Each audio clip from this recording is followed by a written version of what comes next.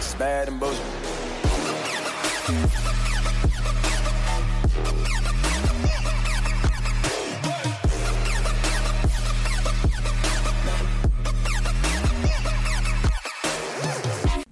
Welcome back to the Bad and Bitchy podcast. I'm Erin.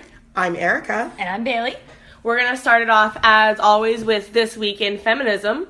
So, Bailey, why don't you get us started? Well, the first article that we're going to look at is in ravishly.com, or published by ravishly.com, and it's about femininity. And so it's entitled, Why We Need to Stop Devaluing Femininity. And Erica, I know you have some thoughts on that. Well, what the article says is that we consistently send out this message that in order to achieve any sort of significant career goals, significant skills, or anything like that, that girls need to adopt traits that are typically associated with masculinity.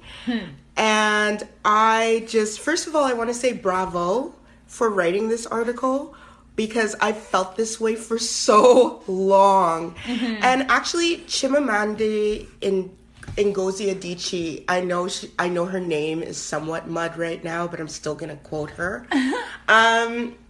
She said that, she made a comment that I thought was very poignant, that the Western style of feminism, feminism, has to do with devaluing what is feminine. And I feel as though, like, my parents are from the Caribbean, and I always say to my mom that she's the first feminist I ever met, and she will actually tell me that she's a woman, and that being strong, being capable, and being feminine are not exclusive. And Absolutely. Yeah. I think that we have, especially second wave feminism, has really has really shot femininity in the foot. In my opinion, that in itself is a way to play into the male part patriarchy, when you devalue what is inherently you. Yeah. Or part of you. So I definitely agree with that. I think that there are definitely people who would disagree with you. Of course. Those who choose to, let's say, not shave their legs or their armpits because that is their kind of anti-patriarchal movement. They're saying, well, you know, society is saying that I should be feminine, but I don't want to be, and I'm going to rebel against that. Yeah, I think there's a difference between, like, unfair beauty standards and reveling in your own femininity. Like, I rock a pixie cut, which would generally be considered, I guess, unfeminine. Certainly the men of OkCupid will tell me that. But I feel more feminine in a pixie cut, but I'm, like, denying, like, or not denying, but, like, I don't know, I guess challenging beauty standards. So, but I feel like it doesn't make me feel any less feminine. So. Yeah, and I think that we attribute a lot of those masculine characteristics to the patriarchy and, like, adopting them, and we get a lot of shit for it. That's why we become bitches when we try to be assertive when we're just standing up for ourselves. Yeah. But I feel as though the way we even define femininity itself is very surface. It's very flimsy. Yeah. You know? I mean, I understand the outwards expressions of defying the patriarchy and defying beauty standards by not shaving or whatever, but I just think it's deeper than that. And we devalue it so readily that we have not even thought about what we're devaluing. Yeah. I was having a conversation with a colleague this week, and she was talking about her own brand of feminism, and she's older than me by, I don't know, but older than me for sure, old enough to be my mom.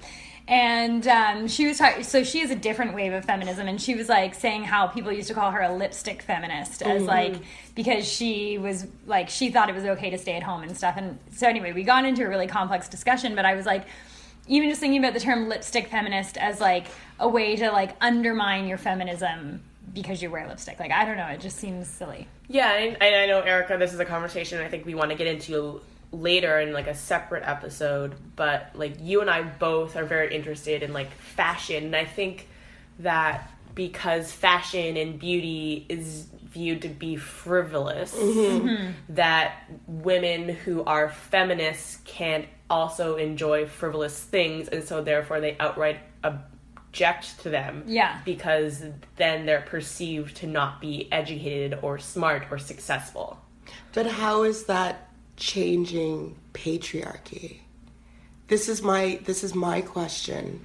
If you're playing into the already accepted standards of patriarchy by trying to adopt characteristics that, as we can see, are, you know, some of the masculine characteristics we value are sometimes inherently sociopathic. Okay?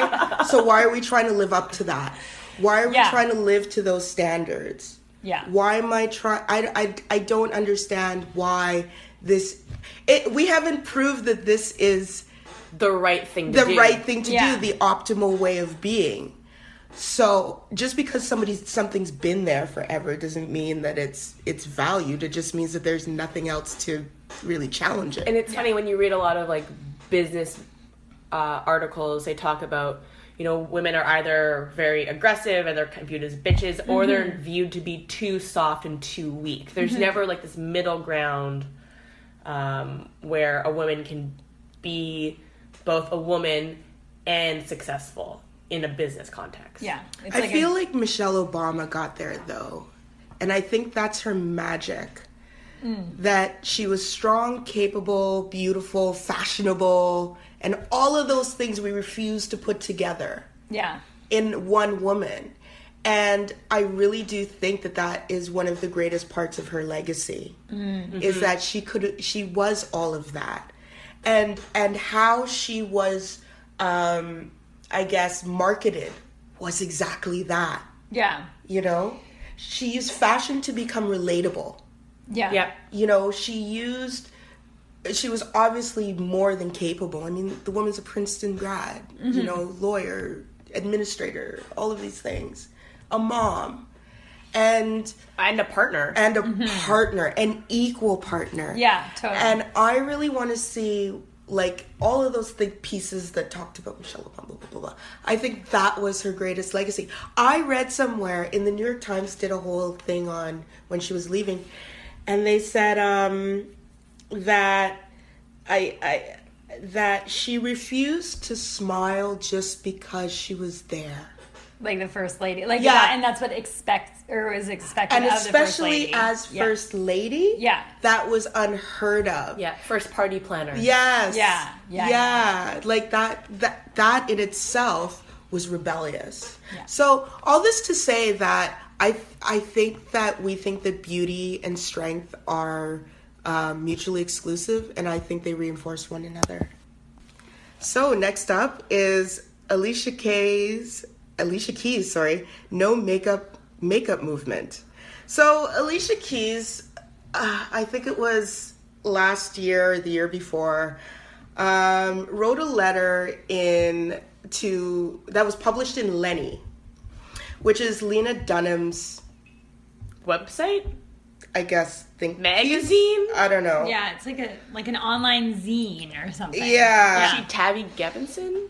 Oh, Tabby. Oh. I don't know. That about Tabby. Anyway. So she wrote this letter where she basically said she doesn't want to wear makeup anymore.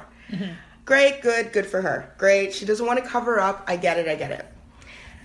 Now, this week, Adam Levine, her co-star on, is it The Voice? Yeah, I think it's The Voice. Had a little fun with her, and I think he was on, what was it, the Howard Stern show or something like that. Yeah.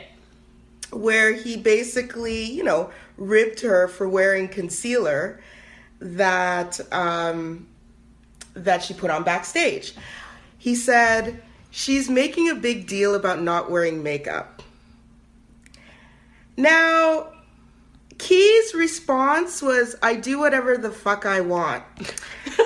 And Hello Giggles, who wrote this article, or the website the article's published under, thought that this was a real empowering moment for women.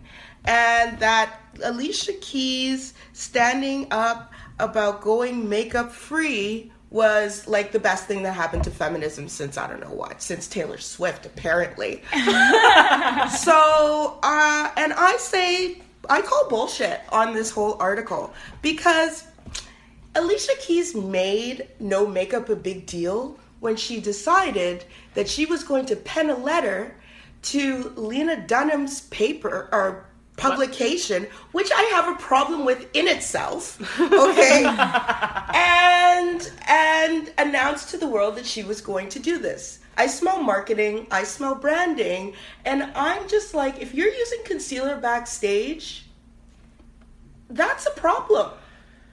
I have a totally different take. But so it's the hypocrisy. It's a branding thing, yes. And I think maybe her heart might have been in the right place because I can imagine being made up all of the time is exhausting.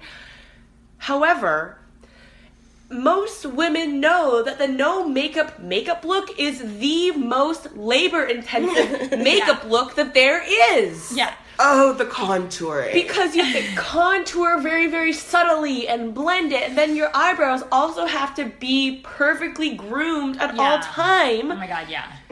And then you have to do the and the you have highlighting to have and the it's naturally dark eyelashes and there's a lot of work.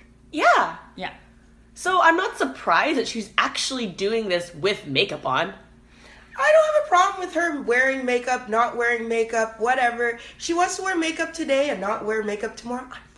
I'm fine. I'm just like, it's in the letter. She's like, I'm going to live this makeup-free life. Anyway. I thought her response to Adam Levine was hilarious. Oh, sure. And I was kind of like, what kind of dick walks by the dressing room and is like, oh, now you wear makeup? I'd be like, fuck you. I'd be like, fuck you too. Adam Levine, because he is a giant dick. Yeah, exactly.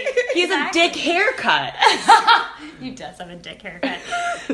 Anyway, so I was down with her, and I hope he told her he was going to tell that story on Howard Stern also, because he did kind of call her out.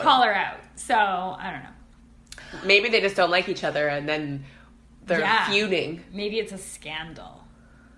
Maybe Alicia Keys needs to understand that she has light skin privilege and should, take that into consideration too. Yeah, that's true. It's also very true. That's very true. Well, that's a piece that I'm not going to even extrapolate from that. But I thought I'd just put it in there. Do you want to explain light skin privilege? Oh God. Yeah. So for those who don't know what light skin privilege was, we would have to define colorism. And colorism is the act of discrimination basically based on skin tone within your own ethnicity. So the lighter the skin tone or the closer you are to whiteness, the better off you are. Mm-hmm. Now, within the Black community, this doesn't just happen in the Black community. I know the Filipino community and the Indian community. The Indian community too is a lot like this. Yeah. But I think that Alicia Keys being biracial, having quote-unquote good hair, and quote-unquote caramel skin, and quote-unquote, I think there is an opportunity for her to kind of speak on that, and it's not a requirement of hers. I'm not saying it is, but it would be nice if she took that stand too, because I can see that Beyonce doesn't. Oh, yeah. Beyonce is rolling in some sweet light skin privilege, and good for her. Don't get me wrong. I, like everybody thought, I think she's beyond what an average pop star is, of course. But let's just understand that Viola Davis no makeup is a different issue. Yeah. That's what I'm saying. Viola Davis. Actually, she's done it. No makeup on How to Get Away with Murder. How to Get Away with Murder. Holy! Yeah. When her mom was braiding her hair, that was like what I remember being on Twitter, and Black Twitter went, "Oh my god, on national television! This is amazing!" And we were all like, blah, blah, blah, blah. And it's just the image of a woman in naturally like afro hair, no makeup, just stripped, and it was just wonderful to see. But it's a different conversation than Alicia Keys. It's not the same like I think white people especially fetishize that light skin, like, you know, then it's like exotic, so then they're like super into it. Okay, so our next story comes from the New York Times, and it's a column called The All-Male Photo Op Isn't a Gaffe, It's a Strategy. And it's in reference to the photo that was used last week during the healthcare bill discussions of the white men all sitting around the boardroom table discussing the future of women's health. And so the op-ed continues and says that, you know, the Trump administration has published a series of these photos in which they're mostly white men making decisions about the future of their country, and that this is not just done by accident, and it's not just done kind of because that's just who they surround themselves with, but it's actually part of a larger strategy that is pandering to their base and showing that they are fulfilling a promise of quote-unquote making America great again, which we think, or it feels like it's a throwback to an earlier, quainter version of America in which men are better than women. So, you know, if you'll go through the Twitter accounts of the vice president and the president, you'll see photos of all men, all white, all generally middle-aged, unless you get Jared Kushner in there, and also Stephen Miller. But they're kind of showing the voters, the Trump voters, which were predominantly male, aside from that small pocket of women, white women, that, you know, they're being represented in government. And I guess in a way too, it like creates a buzz about like lots. I think I knew about what they were doing because I saw this photo tweeted so many times with outrage about like, why aren't there any women in the room discussing women's health. So like, you know, yes, he's like telling people we're making America great again, and yes, we've got all the men at the boardroom, so that's pandering to the base. And then on the other hand, there's also more publicity coming towards it because people are horrified, rightfully so. Yeah. And I mean, there's no bad press, I guess, is the approach. Like, there's no I just kind of hesitate that it's I can see that it could be a strategy. I'm also unsure that it's a strategy. I feel like it's just the actual way Trump feels. So can we call it a strategy then? It's an accident? Like, is Trump in the back room saying, hey, we should make sure that we have some women in this photo, and then his strategist is like, no, we don't want any women at all in this photo? Or is Trump in the back room being like, oh, perchance there's no women in this room. Let's take a photo. Great. You know, yeah. So I don't know if it's like a strategy as much as that's like actually how Trump feels. I'm right now looking at the White House's Facebook. And the reason I'm looking at the Facebook feed, okay, yes, we have all white men here, yeah, is I guess because older Americans are mostly on Facebook, I'm just trying to see how much of this is being plastered on the Facebook feed. Right. And what I see more on the Facebook feed is the empowerment of women stuff. Which I think is interesting. Yeah. So now we'll get to later. Okay, good. Because parading Ivanka around. Yeah, it's like parading Ivanka around, and I'm not sure if their digital strategy happens to be that succinct or cohesive. Cohesive. Right. Because I guess what I'm saying is this photo I saw on Twitter, and I think it may have been on Instagram, I'm not sure. But I guess what I'm trying to ascertain is how much of the people who just happened to vote for Trump the last time around, when will this wear thin?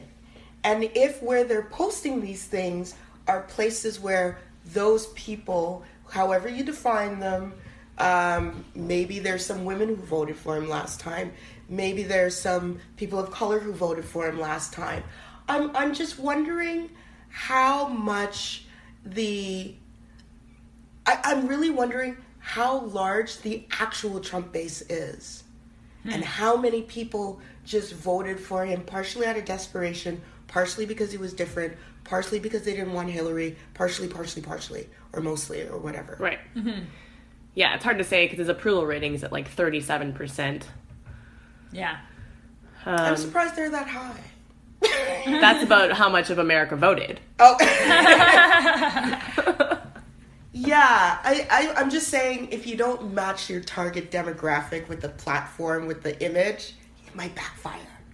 Yeah. Yeah, I definitely don't think that there's a cohesive digital strategy. I think it's like this person was here, let's take a photo. This is a important part of the healthcare bill that we're trying to push through. Let's take a photo. Then that goes back to this article, and how much do you think do you think this article is overreaching, or do you think that this article is just asking the right... I think it's asking the right questions, don't get me wrong. Sure. Yeah.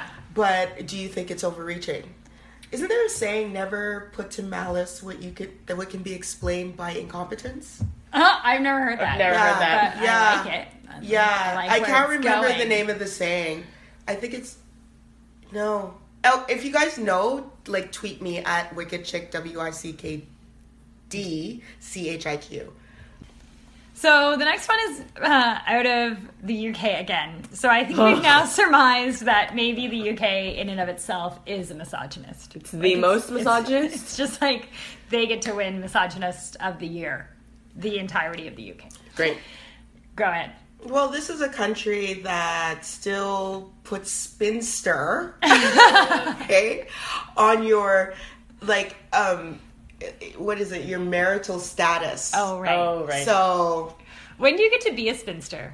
Like, I'm waiting. I'm 31. I feel like any time now. I feel like it's like 30 or something. I want a tax break as a spinster. Like, I feel like I should get a tax break. That's never going to happen.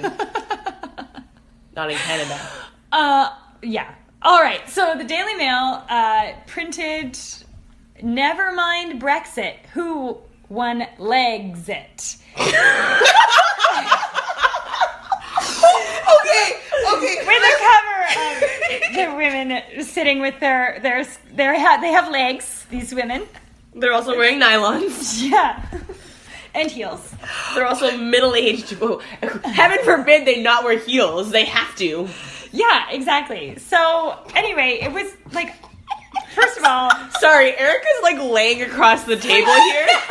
Never mind Brexit. Here's Legxit. Like how corny. That is corny as fuck. It really is. It's brutal. It's everything about it is brutal. And of course they're like actually talking about a serious topic. Oh my God. And the Daily Mail has some authority to, I guess, tell the Brits what is going on in the world. Really? They need a new copyright. Are they like the sun? Like, I feel like they're like the sun of the UK. They are. The sun. They are. Yeah. Okay. Yeah. Anyway, so, here's like two women who are like leaders of the free world, and we're gonna just talk about their legs. I mean, so who is the picture of? I believe it's Theresa May and Nicola Sturgeon from Scotland. Exactly. Oh, right. So they're discussing the future of the entirety of the UK, and the Daily Mail is just going to talk about their legs. I mean, this is like next level absurd. Well, and then, unfortunately, because Theresa May, I feel like, has possibly really internalized a lot of misogyny and probably subscribes to the school of, like, you gotta act like a man to get where you're going, because she's of that generation of feminists. She said it was just a bit of fun by the Daily Mail, and that it was not, for fuck's sake, it wasn't any kind of ill will. Absolutely it was. I guess we'll go back to the malice and the Hold on. incompetence quote. I would just like to read the sub-headline to this headline. So the main headline is, never mind Brexit, who won Legsit? With the sub-headline, it wasn't quite stilettos at dawn, but there was a distinctly frosty atmosphere when Theresa May met Nicola Sturgeon yesterday. What is stilettos at dawn? Is it supposed to be like gunfire Yeah. at dawn? It's like a A Western. like tumbleweeds. Yeah. It's like an omelet to me. an omelet. It does. Stilettos at dawn or something. I feel like that needs to be like A lipstick like an color. OPI nail polish. Yeah. Or an OPI nail color. Stilettos at dawn. Like I'm not really a waitress. Yeah, right? Stilettos at dawn. Right. I feel like it would be like a mango color. Oh. But maybe a little bit more pink. Yeah. Mm-hmm. Just this side of coral. Yeah. Right. To get the colors of the sunrise. Right. You know, if they could mix like coral and just add just a little bit more orange, I feel like that would be it. It would be like, yeah, I'm your fire starter or something. Anyway, so never mind if you're, Theresa May and you want to actually talk about real issues. The Daily Mail can just comment on your legs. It's all in good fun. Like, Theresa May and Nicola Sturgeon are essentially the same age as our parents. Yeah. I would not be okay with people discussing my mother's legs in public. Yeah. And again, it's just like, why? And I think it was the Daily Mail that also commented about Amal Clooney and said she was showing off her baby bump. They seem to really want to talk about women's bodies and not their brains or That's ideas. the first rule of journalism. Don't. So, I'm going to expand on her comments. Theresa May's comments. She said she on a visit to the Midlands, the West Midlands, Ms. May told the Wolverhampton Express and Star newspaper that the coverage was a bit of fun. Right. But also, she said, "You will notice I'm wearing trousers today." Oh, and I was just like, no. And she said, "As a woman in politics throughout my whole career, I have found that very often what I wear, particularly my shoes, has been an issue that has been looked at rather closely by people. Obviously, what we do as politicians is what makes a difference to people's lives. I think that most people concentrate on what we do as politicians." This is such an I don't see color type of response. Yeah, why is she acting like that? I don't know. Ugh. To be fair, they both are wearing quite nice shoes in the photo. They do. Yeah, they. One's a nice gray, a dove gray pump. The other is a leopard print pump with some gold embellishments. But have you noticed that with women in positions of power, and especially, I find that women in high positions of power have a tendency to sweep things like this under the rug, and I guess they wouldn't have gotten to where they are had they called out sexism. Yeah, I think it's a generational thing. Yeah. For sure. Yeah. Although I would argue that Angela Merkel would say bullshit. Yeah. Or What's bullshit? There was a comment like that. Yes. She would call it up. Yeah. And there was that woman prime minister in Australia. Yes. She was good at calling shit. Yes. But yeah, I think there's just a lot of women in positions of power of a certain age that have had to subscribe to that. Like, I have to be part of the boys' club to make it, so I'll just be part of the boys' club and laugh at all the same jokes and that's great, good for them. But this is my problem with them. When you're trying to come up, when you're on the come up, as a millennial, whatever generation you are, these women don't like that you don't subscribe to the same way of thinking. Yeah, totally. Mm-hmm. Like, for example, I think I can't remember, on CBC, it was either The Current or one of those shows. I think it was The Current. So they were talking about women getting emotional at work. Ugh. And all they cared about was that the woman got emotional at work. Oh, well, you shouldn't do that. Oh, well, it's a bad look. Don't cry at work. Oh, don't cry at work. Yeah. Oh, do this. And I'm just like, but nobody asked, why are these women crying at work? Yeah. What's going on in the workplace? Yeah. Is it a toxic work environment? Mm-hmm. And this is my problem. And I feel like they undermine women's advancements and feminism through that. Yeah, like we're trying to make change now for the better, and they're like, well, it didn't change for me, and I made it okay, and here I am in my position of power, so why do you think it should change for you? Like, you think you're special, millennial girl? Yeah, exactly. Special snowflakes. Yeah. I'm like, I do fucking think I'm special. Yeah. And I do want it to change. And sorry, you shouldn't too. Okay. Yeah, like, sorry, you had to eat shit. I'm not going to. Yeah. All right, our last article that we want to talk about this week comes from the CBC, and it's entitled Top General Says No Systemic Problems at Royal Military College After Report on Suicide and Sexual Misconduct. So to that, I say bullshit, because we know that these are problematic settings. Any paramilitary setting in Canada right now is an absolute disgrace. So our RCMP, there's like a class action lawsuit from the RCMP because so many female RCMP officers are sexually harassed at work and have like post-traumatic stress syndrome from it. The military itself, they had this crisis last year when they released the report about sexual harassment in the military. Mm-hmm. And so again, and Jonathan Vance, at that point, that's the top general that they're talking about, he said he was going to create change and he was ready to deal with the sexualized culture of the military. Mm.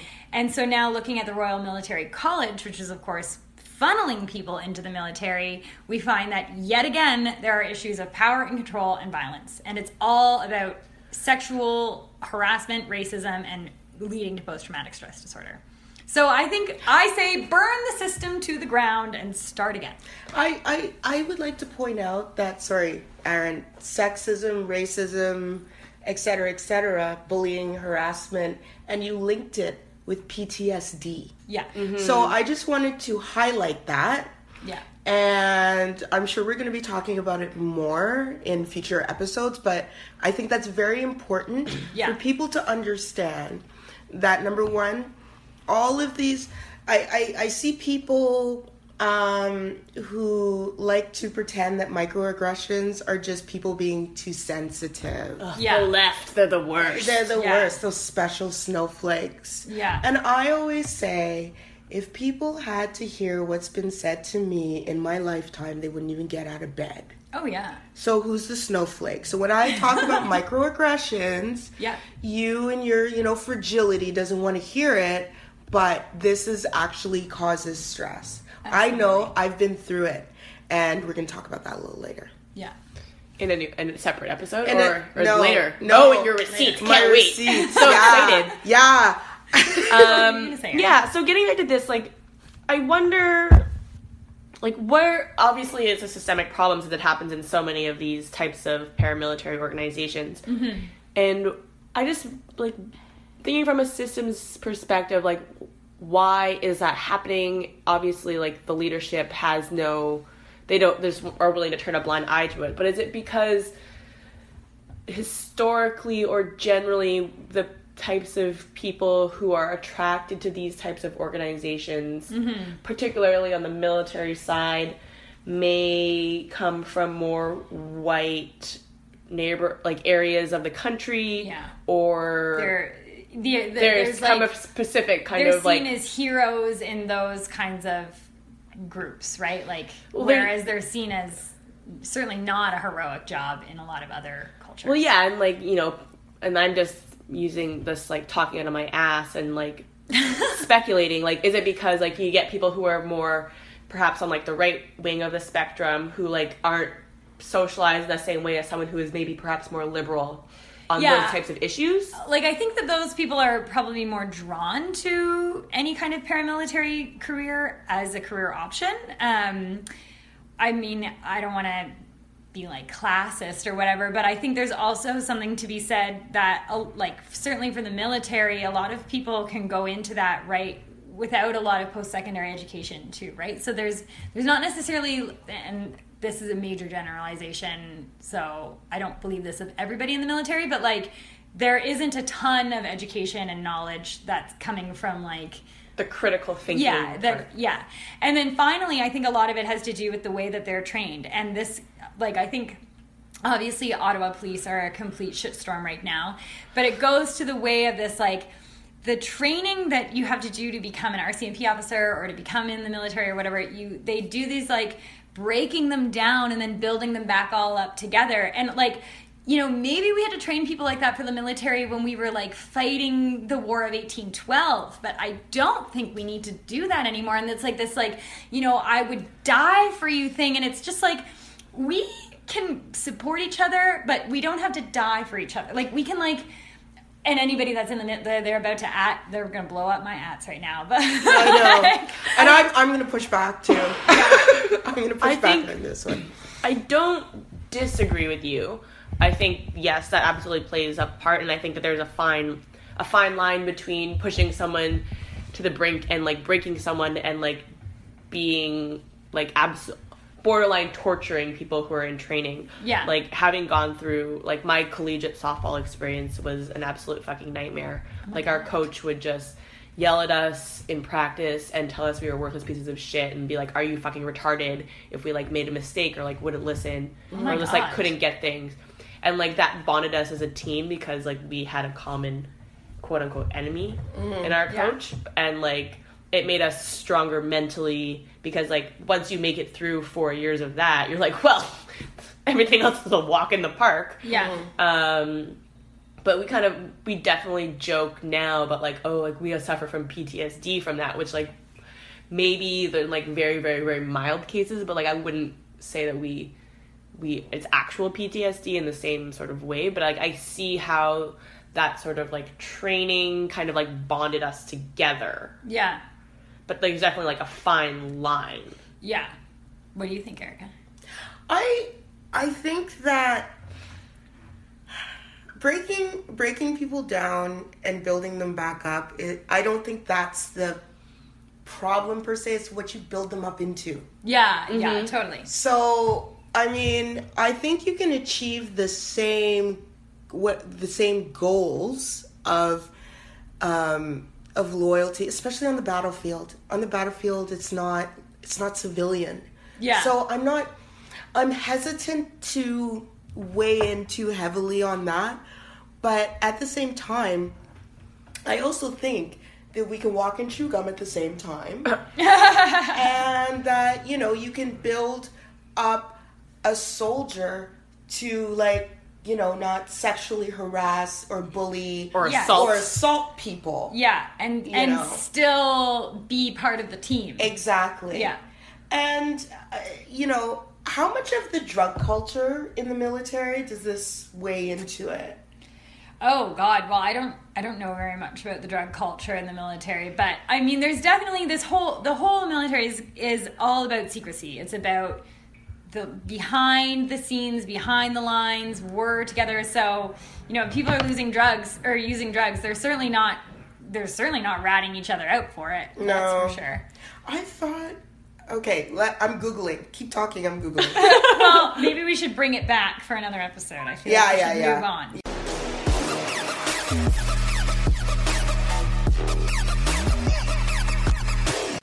Okay, so our next segment is Rent and Receipts, and this is where each of us tell or share an article with the others about what's going on in the world of feminism. So, Bailey, do you want to start?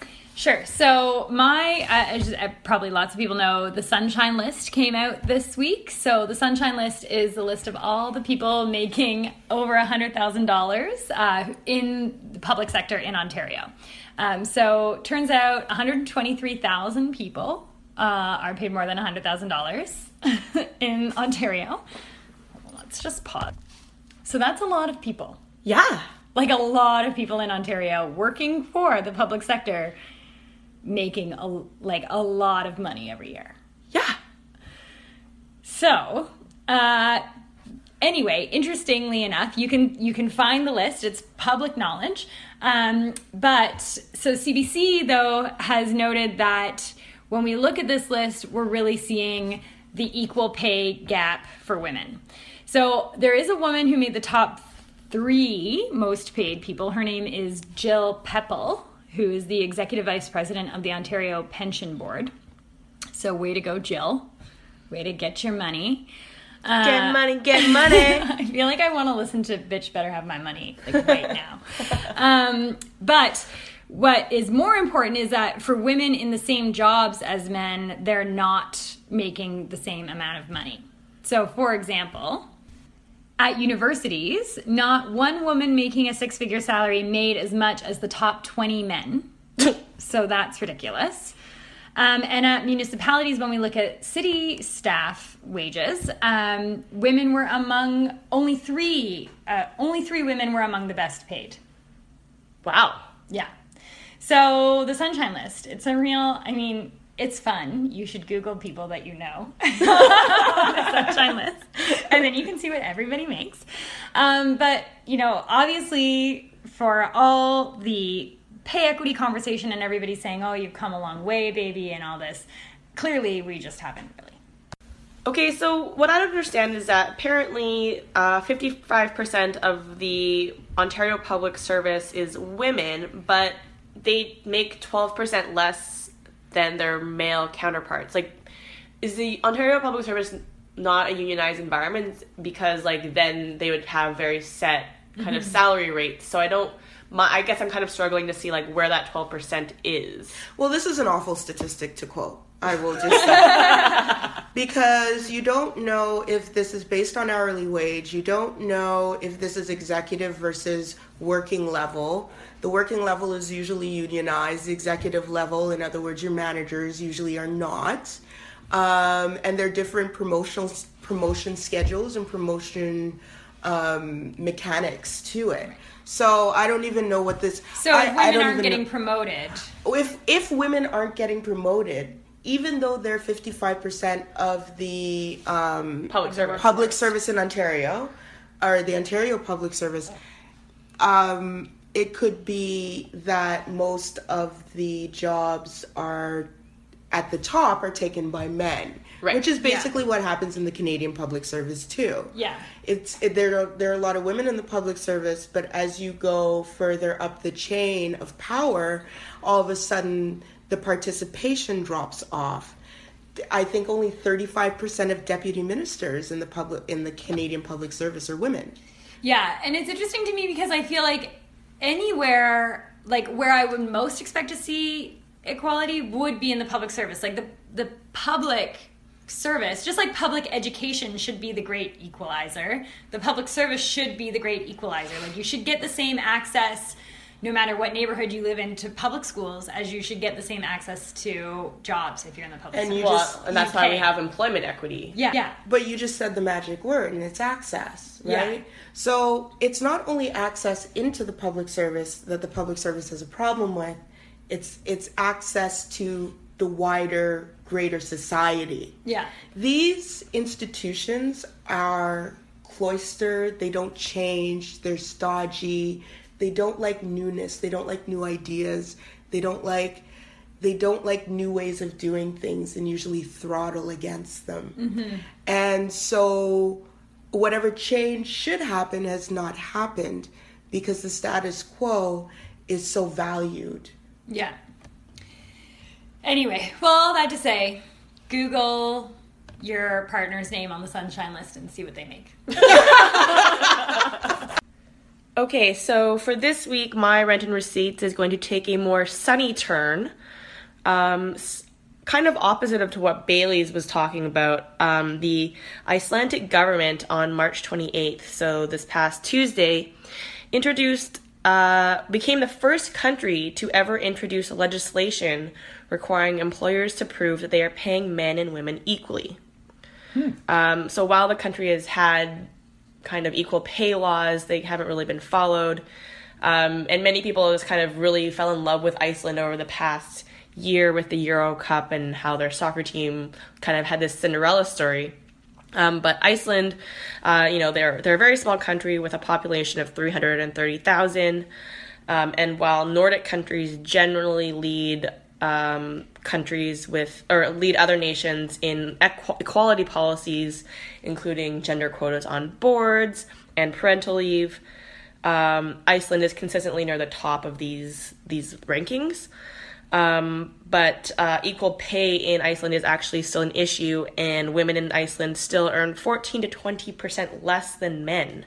And so the Icelandic government wants to bridge that gap within 5 years, a move that the government argues may speed up progress in other areas, and the global pay gender gap will not close for another 70 years at rates unless governments really decide to accelerate their processes to reach equal pay. So I find that this is interesting, considering that a lot of the Nordic countries, or the Scandinavian countries, Nordic countries are held in such high esteem for their ideas on social equality and social inclusion and the policies behind those ideas. Yet it seems like they too have a persistent gender gap. Yeah, it's really interesting, particularly because like a lot of those Nordic countries and Scandinavian countries, I don't know which one's more correct. I feel like Iceland may be Nordic but not Scandinavian. Right. Okay. Well, anyway, I'm sure somebody will correct us. They generally pay like quite high tax, and they can get like free childcare and education. So like the fact that there's because they're a higher tax rate and because they're doing all these things to promote equality between the sexes or genders, that they don't have equal pay is actually kind of surprising. Yeah, and I got the sense that women were still... Oh, right. So this article was in the New York Times, which I'm sure you already said. The proposed legislation follows an equal pay pilot program in which government bodies and companies identified chronic hurdles that block women from higher paying jobs. So, first of all, the problem is that women are kept from higher paying jobs. Yeah. Okay. So let's just say that, because that's already established as an issue. Yeah. Yeah. But also, women occupy different professions from men at fewer high-level positions, contributing to lower pay. So I'm not sure if more of the problem is the jobs themselves or the salary bands within the jobs, because Marissa Mayer from Yahoo, who's departing, her replacement is apparently making gobs of money more than her. And he hasn't proved anything. No. And she's the one who came back from maternity leave after 8 weeks after having twins. Yeah. So there's that. Yeah, so this kind of like, I guess like, the seeing, Bailey talk about the Sunshine List, like, we need to, as a country and a province, I guess, need to take a look at like this model and actually look at the systemic problems holding women back from attaining those higher paying jobs. Because we haven't really researched that to, well, we have, but I don't know. I think it's interesting that this legislation would require companies to prove that they are paying men and women equally. So instead of, and this article also said that Iceland has had equal pay laws for half a century, pushing companies and the government to gradually reduce the pay gap. But the thinking behind the new legislation is that unless the laws are applied more forcefully, the imbalance may never really close. And I have to say, this is what happens when you get women into your legislature. Yeah. Because they have one of the highest female proportion governments or something like that. And they have obviously set this as a priority. Yep. So yeah, this is why we need to have representation of women and people of color making laws. Yeah. So they affect everyone equally. Exactly. So I think I really want to follow this story and see where it goes. And like, this would be, it would just, I just want to follow Iceland because they've come from, basically being bankrupt through the financial crisis to this. Yeah. So my rent and receipt was trending on Twitter a couple of days ago. It's called #BlackWomenAtWork. And this hit me so much. Like, this basically crowded my Instagram, crowded my Facebook, crowded my Twitter. And for my rented receipts, I was actually going to talk about Rachel Dolezal. But this even knocked her. I mean, to be fair, Rachel Dolezal doesn't deserve to be talked about. Ooh, true. Congresswoman Maxine Waters and White House correspondent April Ryan were each disrespected by Fox News commentator Bill O'Reilly and White House press secretary Sean Spicer, respectively, on the same day merely for doing their jobs.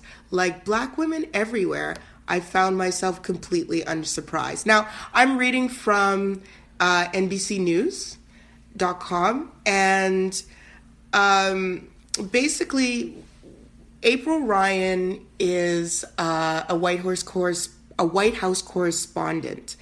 I'm not sure of the publication, but she asked Sean Spicer a question. She pressed him. And when she was not satisfied with his response, she shook her head, and he called her out in the middle of a White House press briefing on global television, and told her to stop shaking her head. And I think every Black woman collectively went, I think you can imagine what Erica's face looked like when she made that noise. So, Maxine Waters. So, apparently, and I think this one is bad, really bad. So, on Tuesday morning's episode of Fox and Friends, Bill O'Reilly mocked Congresswoman Maxine Waters by saying he was too distracted by her James Brown wig, air quotes, to listen to anything she had to say about President Donald Trump. He has since issued an apology claiming it was all in jest. So, I mean, this is the insidious racism. Yeah. Because on the surface, Bill O'Reilly doesn't seem like he did anything but just make a joke about a woman's hair.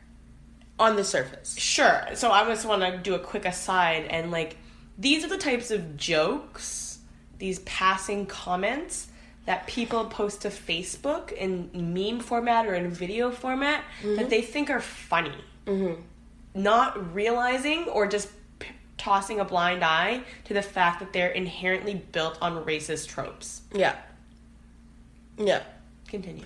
Exactly. So, a Black woman... Now, I don't even know where to start unpacking this. Like, do I unpack the Black women in hair, politicization of hair?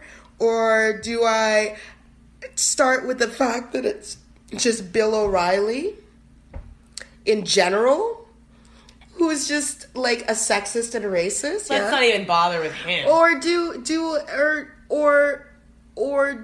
I start with the fact that they basically reduced her to a caricature of her own race and, by saying James Brown wig? So, I mean, there's that. So let's go back to April. April experienced what all Black women have experienced at some point in their career. So I know I've experienced it, and I've experienced the bullying, I've experienced the harassment, I've experienced the comments. I said earlier in the program that if people actually had to deal with the comments that I've had to deal with to my face, I'm not even talking about the ones behind my back, they wouldn't get out of bed. Yeah. And to be fair, all Black women, and it's not only Black women, because I was listening to stories. By the way, let me walk it back a little bit. So this week, after seeing this trend on Twitter, I actually asked Black women to share their stories. So they DM'd me, and they each gave me permission as long as I kept them anonymous. So I'm going to keep them anonymous. And before I start, do you want to say anything? No. Okay. So, I was a regional sales manager. So this is one person. I was a regional sales manager for a retail store, and there was an issue with the building ventilation, causing the store to be closed for 2 hours of operating time. I was on the phone with property management, a woman, and she told me she would send the building owner to come speak to me because I was asking for compensation for loss of revenue and reimbursement of wages for the closing of the 2 hours. He walked in and addressed my white male coworker, 7 years my junior, standing beside me asking if he was in charge. I said, "You must be looking for me," and stuck out my hand to introduce myself. He looked at my hand and laughed and proceeded to mansplain why exhaust venting into the building was no reason to close, although his offices had been evacuated, and refused to continue the conversation and walked away. What?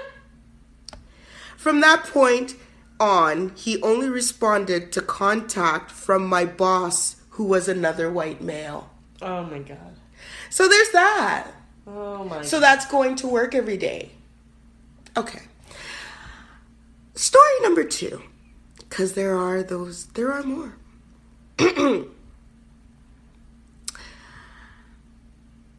Okay. I was in a class, as we all read from a textbook, about how Kenya didn't have any typewriters. I tried to tell the teacher that this was not true. And she puts in brackets, my father was editor-in-chief of Kenya's national newspaper. Okay, so let's stop there and talk about, she's even adding an extra layer of being from Africa, which everybody in Canada thinks is just a basket case. And there's everybody's poor and like need we are the world money. Yeah. Anyway, he was dismissive. This is the teacher. Another time I did, that was it. Like she put them in like blocks. Okay. Another time I did poorly on a math test on one of the first few days of school, and the teacher asked me, "Don't they do math in your country?" Yeah. This was in high school. I'd been with her since I was 8. Oh my God. Yeah, I live in this country. You would know. So no, we don't do math. Yeah, exactly. When I first started working, anytime people saw another Black person, they would assume we were related or knew each other. I know this one. I've been told I look like almost every famous Black celebrity. I've been told I'm so nice for a Black girl, don't have an attitude, pretty for an African. I had a Black manager who was great. She gave me credit for my achievements. She moved on and was replaced with a white manager. I worked my ass off and got no credit. She must work for the Federal Public Service. Yeah. I encouraged all my direct reports to advance, took courses, etc. I sat down with one of my male employees and told him to step up because he had potential, but he was slacking. Worked with him on some scripts to make our job more efficient. Oh, God. We presented it to the team. They gave him all the credit. Of course. He got and exceeded expectations. Oh, this is the public service. I know these. I know those languages. No, that language is the federal public service. I smelt it, girl. Okay. He got and exceeded expectations on his year-end review, and she didn't give me any credit. People who had worked with the company for 5, 10, 15, 20 years pulled me aside and said I was the best manager they ever had. She hated that my team and I got along so well. Meanwhile, she's letting the other manager get away with doing nothing as I'm busting my ass.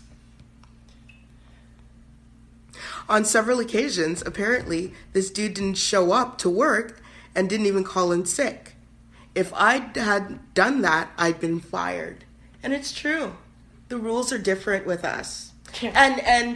And I know, like, there was a girl who wasn't black but is a person of color who told me about, she works, like, for insurance, an insurance company. She's one of their top sellers. She is one of, I think, 3 or 4 women in, like, a 15, 20, 25, 30 office. I know that was a lot. That was a lot of leeway. It slowly got bigger. It slowly got bigger. But what she apparently, the top performers were invited to watch the Montreal Canadiens play. Oh, in the box, in the company right, box. Of course. But why was she not invited? And why were people who sold less than her invited? Oh, probably because she was a woman and probably doesn't like sports. Right. Okay. Right. Okay. Yeah, I can see why she wouldn't get an invite, because obviously women don't like sports. Obviously. Particularly women of color. Obviously.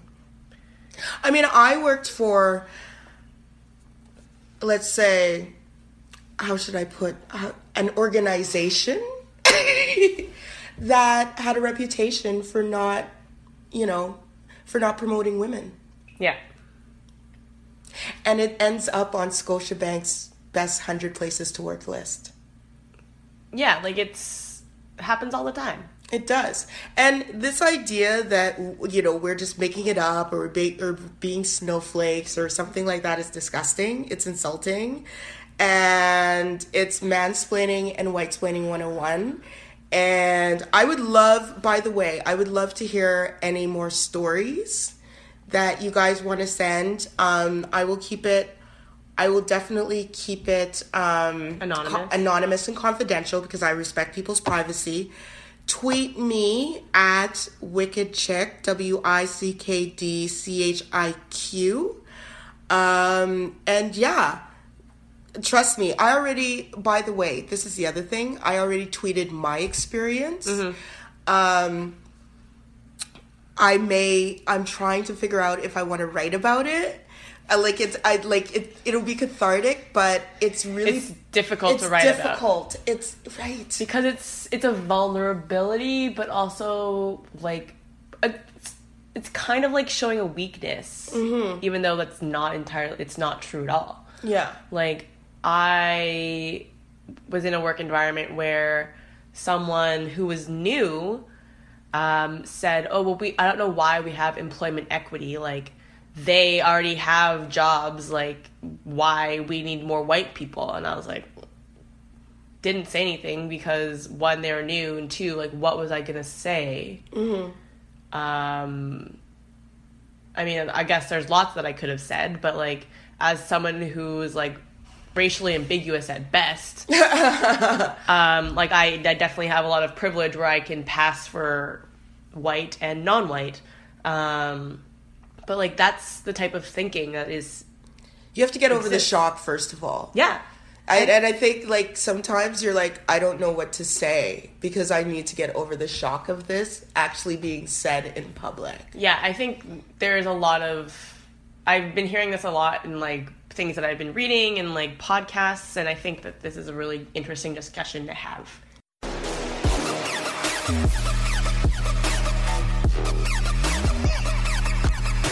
All right, so we're on to our third segment, Misogynist of the Week. And this week we only have one. We have Mike Pence. Vice President Mike Pence. So this week, the Pence family came, I don't know if under fire is quite the right phrase, but they were thrust into the spotlight through a quasi profile on Karen Pence, the second lady, in the Washington Post, that talks about how the relationship the vice president and his wife have. And there is one kind of very strange thing that you've probably seen on Twitter, if that's your platform of choice, that basically says that Mike Pence is on record in an interview several years ago saying that he never dines alone with a woman that is not his wife, and he never goes to an event where alcohol is present without his wife. This created a series of jokes and like a lot of as deep as discussion on Twitter can get on marriage and religion. And ironically, Mike Pence also this week cast a tie-breaking vote in the Senate as vice president, as he is, when the Senate in America reaches a tie, the vice president, the head of the Senate, cast the tie-breaking vote. And so he delivered the tie-breaking vote on a resolution reversing an Obama administration rule that prevented states from withholding family plan dollars from Planned Parenthood and other clinics that provide abortions. Also on the same day that he received a Women's Empowerment Award. Oh. So from where? Yeah. And from whom? How is this even possible? But mostly I want to focus on the marriage thing. Yeah. Really? Now I'm interested in this award. Why? Well, I have to say, I also wouldn't want my husband having meals with other women. Ooh. I'm down with the short leash. I would be pissed off if I heard that my partner had a meal with another woman, just him and another woman. Fuck that shit. Okay. Is there any context in which it would be okay? Yeah. Business? Yeah, I don't think so. There's no reason. Like, I think that you see it on all sorts of shows. That's where the googly eyes start. Oh, they're eating Thai food out of cartons, and then, it's late nights at the office, and the next thing you know, they're fucking. This is true, though. I mean, I can't even deny that this is pretty much. Yeah. I mean, sure, but we're also making the assumption that they're still in the office. If they're sitting at a restaurant across a table, like, I think it's a little, one, there's, like, much more public. Two, like, it's not in an intimate environment. And, like, eating is a very, I don't like going on first or second dates with people that include, like, a lot of food because, one, you look gross eating. Two, then you're, like, stuck with that person for a very specific amount of time. You do have to wait. I definitely don't think a restaurant date would be a problem. It's a date. It's totally a date. I get where you're coming from. Okay, I'm torn. Ooh. Like, this is fun. See, I wish, oh my gosh, I wish people could see your faces right now. And guess what? I'm not the one getting worked up for once. Yeah. This is great. Yeah, no, I agree with Mrs. Pence. Ooh. Which may be the only time in my life I might have to VP this tiebreaker. Wow. Yeah. Okay, so on one hand, Bailey, I hear you. Like, I would not be happy exactly if it were like a restaurant date. Yeah. If you want to grab a bite to eat, you don't do it with like a $32 Beaujolais. Okay. Okay, Olivia Pope. I'm just saying. And you go to McDonald's like everybody else, okay? And then not everybody else, apparently. I don't. But whatever, you know what I mean. McDonald's. Like, you go to whatever convenience, right? Not to spend time getting to know. Because what do you really need to know? However, on the other hand, as Erin is saying, I'm kind of reticent to put a leash on it. Right. I'm more like, you know what I am? I'm more like and this was brought to me, this this actually was brought to me recently. I'm more like, let me see what you do. Mm-hmm. So I don't put the leash. I'm more like, let me see what you do. It's a privilege to be taken away. Yes. Yeah. Right. Okay. See, I also don't think I would go and have a meal with a man if I was with someone else. See, I would, depending on their, Shit. I think there, yeah, so that was what I mean. My question was like, how would you want to be in your relationship? Yeah, I would, if I have those rules for somebody, I would happily comply with them on my side too. But like, rules sounds aggressive, but they are rules. Sure. I think that like there are certain people that I do certain activities with. Like there are certain people I go for coffee with. There are certain people I eat out with, because like the challenge for me then becomes like, if you have a partner in which you don't share the same love for food, for example, how do you fulfill that need? You go out with your girlfriends. What if they also like, they're like, oh, I can't afford it, and like you just know that there's one friend who's always willing. A dude. Yeah. A dude friend. Yeah. No, I would fuck him probably, and then I'd be a cheater. He's trying to fuck you. Yeah. Let's be real here. Yeah. And he is trying to fuck you. And women are gonna try to fuck Mike Pence too. Okay. Power is an aphrodisiac. Power is an aphrodisiac. Hey, bitches be after Jay-Z, and Yeah. he is not an attractive man, No. but he was Beyonce's man. Yeah. You know. And he was Jay-Z. And I bet Reasonable Beyonce doubt. says no more dinners out with anybody else. Yes. Yes. Yeah, that's what Lemonade was all about. Yeah. She was No like, damn dinners. she was like, well, and maybe he had the privilege at one time, but that shit is taken away now. Taken away. That's right. See, I'm all about freedom until you prove that you can't handle the freedom. Mm-hmm. And then I'm like, all right, so some things gonna change around here. You know what I mean? Yeah. Yeah. But I see, now I'm like, oh, would I go out with a man that I'm not interested, like, would you go out with a man you're not interested in? And this is where men and women are different, by the way. Yeah. I think if the man is going out with me alone, knowing I have a man, then I wonder about him. Yeah, I think it's just a respect thing. Yeah. Like what if my man's like friends saw me out with another man sharing a meal? I would not want you guys to see my boyfriend out with another woman sharing a meal. Girl, I would keep receipts. You know me. I'd be like, I'm a Snapchat that. I'm like right? Snapchat. Right? Yeah. So that's where and then I make sure I send you the requisite multimedia file for backup. Mm-hmm. But so when I go home to visit my parents, my former work husband will go to the movies together, and he like is engaged. Yeah. Well, God help my man if he has a work wife. There's none of that shit either. And they're not at work. That's the problem. But I know who you're talking about. But yeah, I don't know. I would not be comfortable if I was his fiance. I don't think there's a right and wrong answer. Yeah. I think it depends on what. And then we met her later for and drinks. Then maybe that. Well, I think drinks that's is fine. Okay, that's okay. And like maybe I don't know. I guess you also have to see them together, like to know if there's like, because you can tell really fast if there's sexual tension between two people. Like you know pretty quickly. Mm-hmm. So I mean, I guess like my husband could have dinner with his sister. But that's where my line is. And a cousin once removed. It's pretty. So I'm a jealous individual. I am a jealous and controlling person. Please put that on your dating profile. Just say on my Tinder, like, I am jealous and controlling. Call me. And they will. They will come. I know. Men love bitches. All right, that about does it for this episode of Bad and Bitchy. You can find us on Twitter at Bad and Bitchy. You can also find us on Instagram at Bad and Bitchy Pod. And you can send us an email at badandbpod@gmail.com.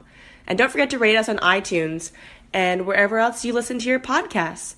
Thanks for listening. Bye.